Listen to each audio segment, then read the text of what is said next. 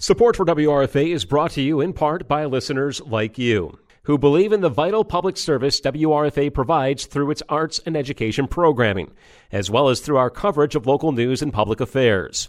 Plus, your generous support lets us provide a number of volunteer-based programs to be shared on our airwaves. Help keep community radio in Jamestown and Chautauqua County alive by making a contribution today. To make a tax-deductible donation or learn more about becoming a station underwriter, use the donate page on our website, WRFALP.com, or send a check to WRFA Radio, 116 East 3rd Street, Jamestown, New York. Or you can call 716-664-2465. Jamestown Mayor Kim Ecklund talks about her first 30 days as mayor, homelessness issues, bike lanes, and more. We welcome Jamestown Mayor Kim Ecklund to the WRFA studios today to give a monthly update. So welcome, Kim. Thank you. Thank you for having me, Julia. So we are at the beginning of February. You've now had your first 30 days in office. How are things going? It's going well. There's a lot. There's not a moment, honestly, that I've had really to sit down for well over a half an hour, maybe an hour, that I haven't had something going on. So I'm just still really, honestly, I know people don't want to hear this, but really just rolling into the job, trying to wrap my hands around everybody that wants to meet, everybody that wants to come in, things that are going on, things, immediate needs that need to be addressed, and just things that pop up.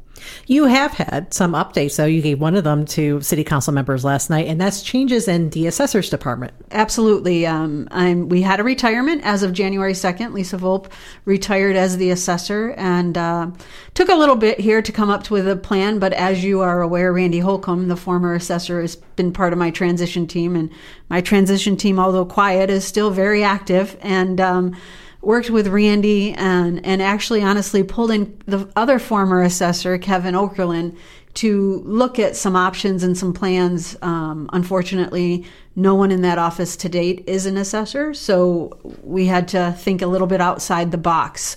So that being said, I'm very proud to have back Heather Young-Dial, who worked for the city a while ago. She actually came in when we did the reval and worked for Gar Associates. Then was hired by the city and left the city and is now coming back, and I have hired her as a little more than part-time, half-time for the week as the assessor. She also is an assessor for many towns and villages in the area. She will be the main assessor. However, I did opt to help her because of timing, vacation things, to bring in another part-time assessor who's really, I don't want to say a minimal role, but much less of a role, but however, also is a certified assessor. Her name is Annie Gali, and she is going to be helping. They'll both be in this week. And then we've hired contractually, kind of like the Joe Bolito role in Kevin Okerlund, but this came out to, sounds like a lot, but it came out to 3 people working part-time, if you will, with no benefits, amounted to at least a $23,000 to $25,000 savings plus health insurance for the city. So we're going to give this a try and see how it works, and see how it goes. Obviously, we hope it goes very smoothly and well, and there's no issues, and this is the path, but it's kind of modeling back to the former years when we had multi cities and villages working out of City Hall. And I was just going to bring that up, this sounds similar to when we had someone who would work in the assessor's office, but also collaborated with and work for the other towns and villages, because we are maybe a big county land size wise, but really when it comes to towns and villages, they're very small. Correct.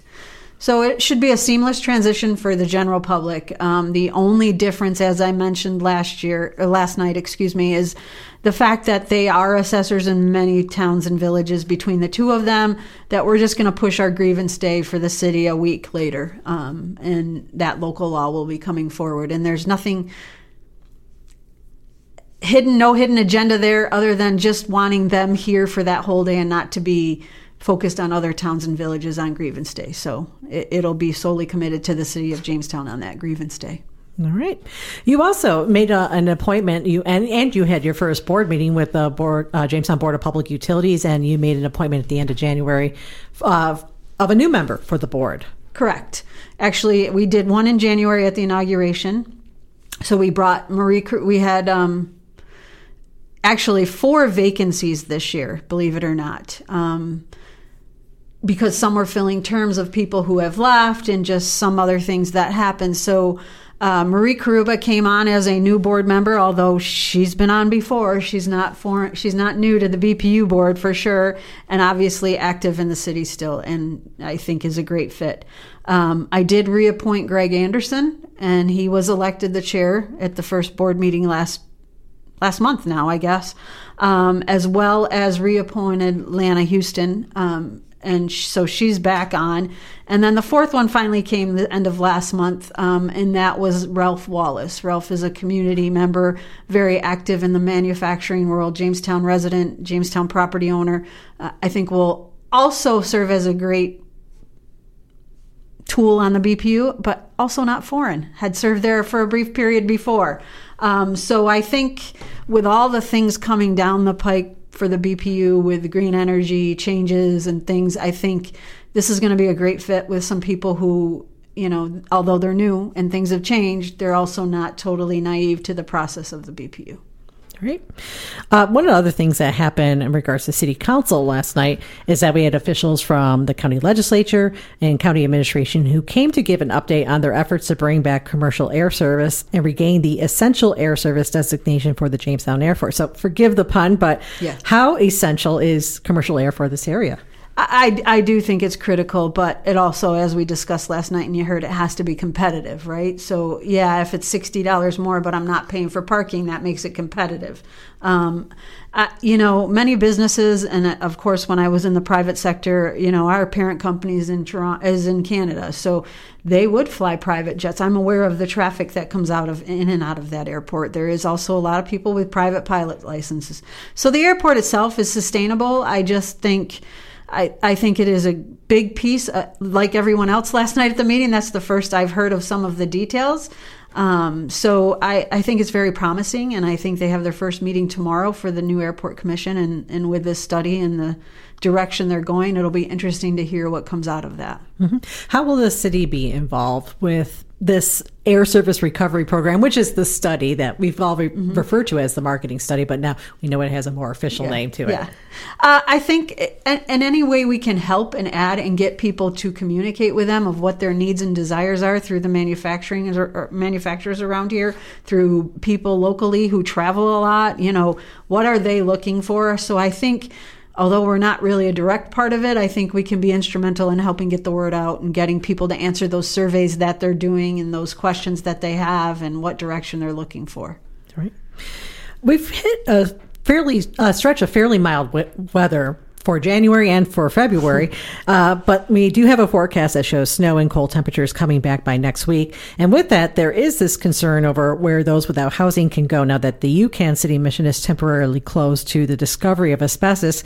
And while coordinating services for the homeless falls to the County Department of Social Services, has the city been involved in any efforts or discussions on how to help the homeless here in the city? Absolutely. I know the public is thinking we're not doing anything because we're not pushing out some information, but this isn't an easy fix. To anybody who has been involved, it's not that we haven't been integral.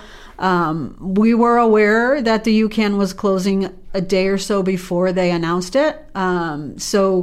Crystal Surdick, myself, worked very hard to try to get with some of the board members and see what was going on. And then with the resignation, just emulating the problems there, they themselves were a little bit overwhelmed. But working very great and closely with Joy Fellowship, I can't be more ecstatic to have them back on board. I know it's a lot of work. I know it's a big commitment to house those from the UCAN who were living there and residing there.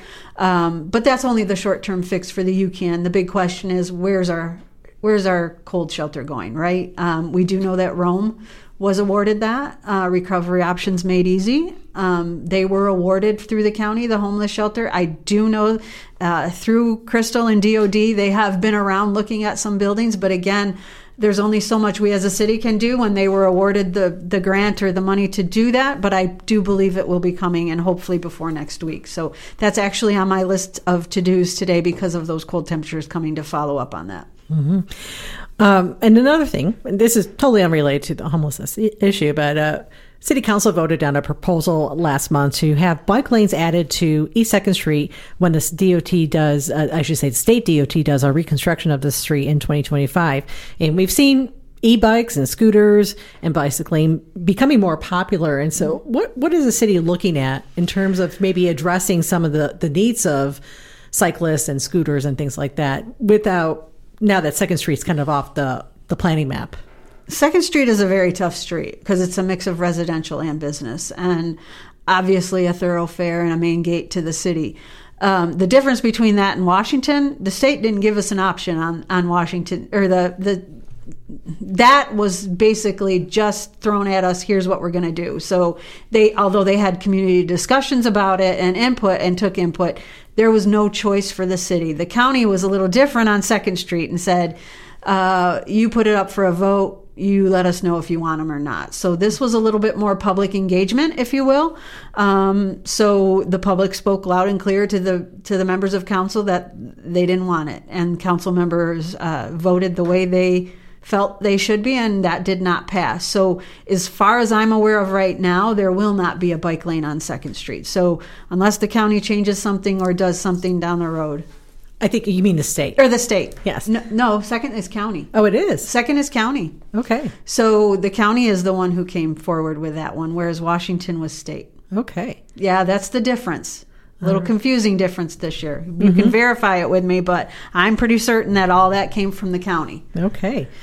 So that being said, as you know, we have a comprehensive plan coming. We have all those things that are coming up soon and due, and we are going to need to address the fact of e-bikes and things like that.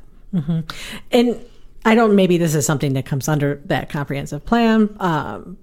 There had been a suggestion of, do we look at secondary streets like Faulkner Streets? And I can think of other streets around 2nd Street that don't necessarily maybe all run all the way through, but Faulkner definitely runs all the way from Prendergast into Village of Lakewood to Work Street, I think. So that not being as big of a street as 2nd Street, obviously it's only 2 lanes of traffic plus parking. Is that, I don't know. It's a big parking street too. You know, it's easy to say why not use Faulkner Street, but that's more residential than 2nd. And some of those places, like across from Lilly and Dixon in particular, in that area, and then you get down a little bit further heading towards Buffalo Street, don't have residential driveways either. So we'd possibly be in the same boat there as well. I certainly am not opposed to looking at any option, but we have to also be conscientious of the residents and things there too. Mm-hmm. Good points, because I hadn't thought about the whole residential aspect for Faulkner. Mm-hmm. Some positive news. We learned of a potential new owner for the former Jamestown Brewing Company building on the corner of 3rd and Washington Streets. At last month's Industrial Development Agency meeting, the owners of Wicked Warren's Brewing and Restaurant said they are in the process of trying to buy the property to open a Wicked Jimmy's there. All that depends on those owners getting the funding. Is the city, do you know if the city is part of that plan for funding? There was some mention maybe of greenlining, but... Yes. So the IDA has come in and met with me personally, and before this was even announced, and I think a part of their original plan, as always, is to throw in the combination of the JLDC with a low interest loan, as well as any grant funding that would work for the facade or any of that thing, CDBG funding, any of that. So it's always on the table. January, the JLDC did not meet. We're actually trying to narrow down some appointments because we've had some people leave. Obviously, we have a new finance chair, so Brent will be serving in that role. I've appointed Jeff Russell, and by virtue of office, Tony Doltz does. But in coming into office, there were some quirks I found with the bylaws that I think we need to fix and make sure we involve downtown manufacturing and a true representation of what JLDC should represent and move forward with that. And our goal is to meet the 3rd Wednesday of the month. We're shooting for that still and hoping that that's going to happen for our yearly. For your yearly meeting? Yes. So that would, I'm looking at the calendar, so February 21st, that would be the big date. Well, I hope to be there myself. But yeah, I think that, when it comes to, this is obviously something we heard about through the Chautauqua County Industrial Development Agency, but when you see this kind of development interested in downtown. What does that give you hope? It does. It absolutely. One of the biggest things I heard during the campaign, and in actuality, I met with some of the downtown businesses. They want that action down there, because not only does it impact them. I mean, you look at, the furniture store. They said to me, I don't live here, but I used to love to leave Friday night, go to the brewery, go to dinner, then maybe go to a movie or go to the Reg for an event. I think it adds a new thing to downtown that I think might spark some other things down the road. Okay.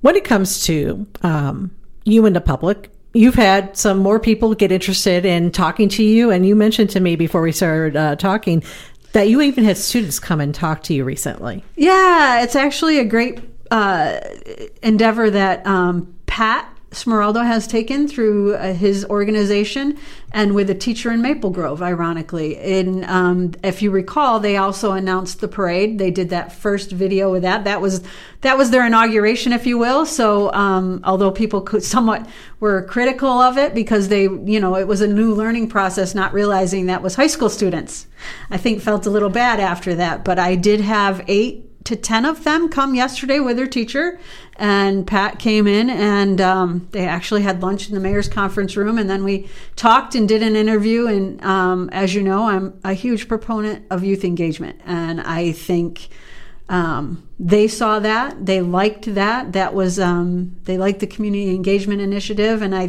think that was probably one of the best things I've had so far, because it's about our future. And this is a group that's with Collaborative Children's Services. I think they call it CCSTV. Yes, yeah, correct. And Justin Gould is helping them with that. I also know they went to visit PJ Wendell and did an interview with him prior to coming to me. So they hit both of us that day. So I'm looking forward to seeing how that goes. And we talked about things about, community engagement to development to, it was all over the board. It was a very nice conversation. Well, even though it's not on our ways, I'll have to go check it out online. Hopefully they'll have that up. I will be sure to let you know. All right. Is there anything else that you'd like to share with us? I hope the public is still incurring that patience. I know they don't always like to hear that and like to see things happen, right away. I'm very grateful. We've had a pretty smooth transition, all things considered, but there's a lot more to come. There's things that we're working on and things that come up in the middle of the day. The State of the City address is still coming, and I know I promised it by the end of last week, but we've had some things come up that are, they get shifted to a higher priority. One being the assessor's office, because we were out of state compliance. So things have to shift and balance, and as we get through that, we will continue to inform through you and your monthly and anything that we can do to get word out of what's really going on, the most important things. But I will say that all departments are working hard and trying to find that new look, new thing, how we communicate better, getting more engagement. I think we saw some action last night at the city council meeting, and I don't always want, the negative action. I want people to come and say, great job, we like what you're doing, can we do more? One of the biggest issues that came out of last night, as you know, is always a hot topic, is housing. And I sent a couple initiatives to Crystal and Elliot, the Corporation Council, last night of some things that are being done places looking at. So we are doing things behind the scenes, and we're obviously not going to bring something forward until we know that it's really what we can support and do. All right. And having sat in at the Housing Committee meeting last night, there's a lot of feelings. A lot of people have strong feelings about housing, which is good. You want people passionate about their city. And, comments about, what is happening? What are we doing? And I think one of the things that came up, I'm trying to remember who brought it up, but questions about how people can get involved. If you have any words of wisdom to offer there for how the general public can help with anything? At this point, there's certain things, and I know people don't like the connotation with a neighborhood watch through the law enforcement, but neighborhood watch is not just being a narc, if you will, for the police department or whatever.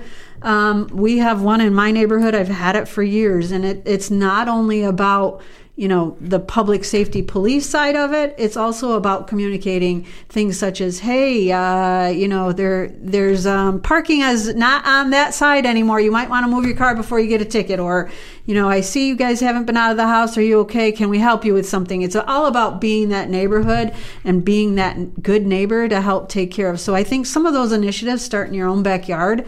But there's certainly, I think, and I'm hoping that maybe we can get some community involvement and some initiative in things.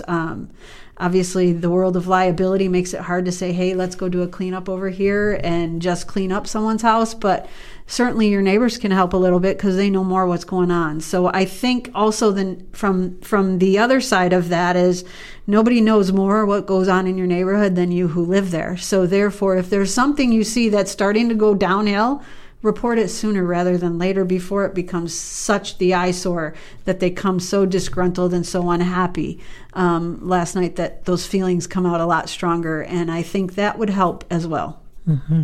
And I think you bring up a good point. I mean, with Neighborhood Watch, I said that's one of the things it does is that it does make people engage with their neighbors. And, Absolutely. One of the things that we've learned as a society that we've gotten away from that. And that is an opportunity where people can reconnect and say, okay, who are my neighbors? Who do I live next to?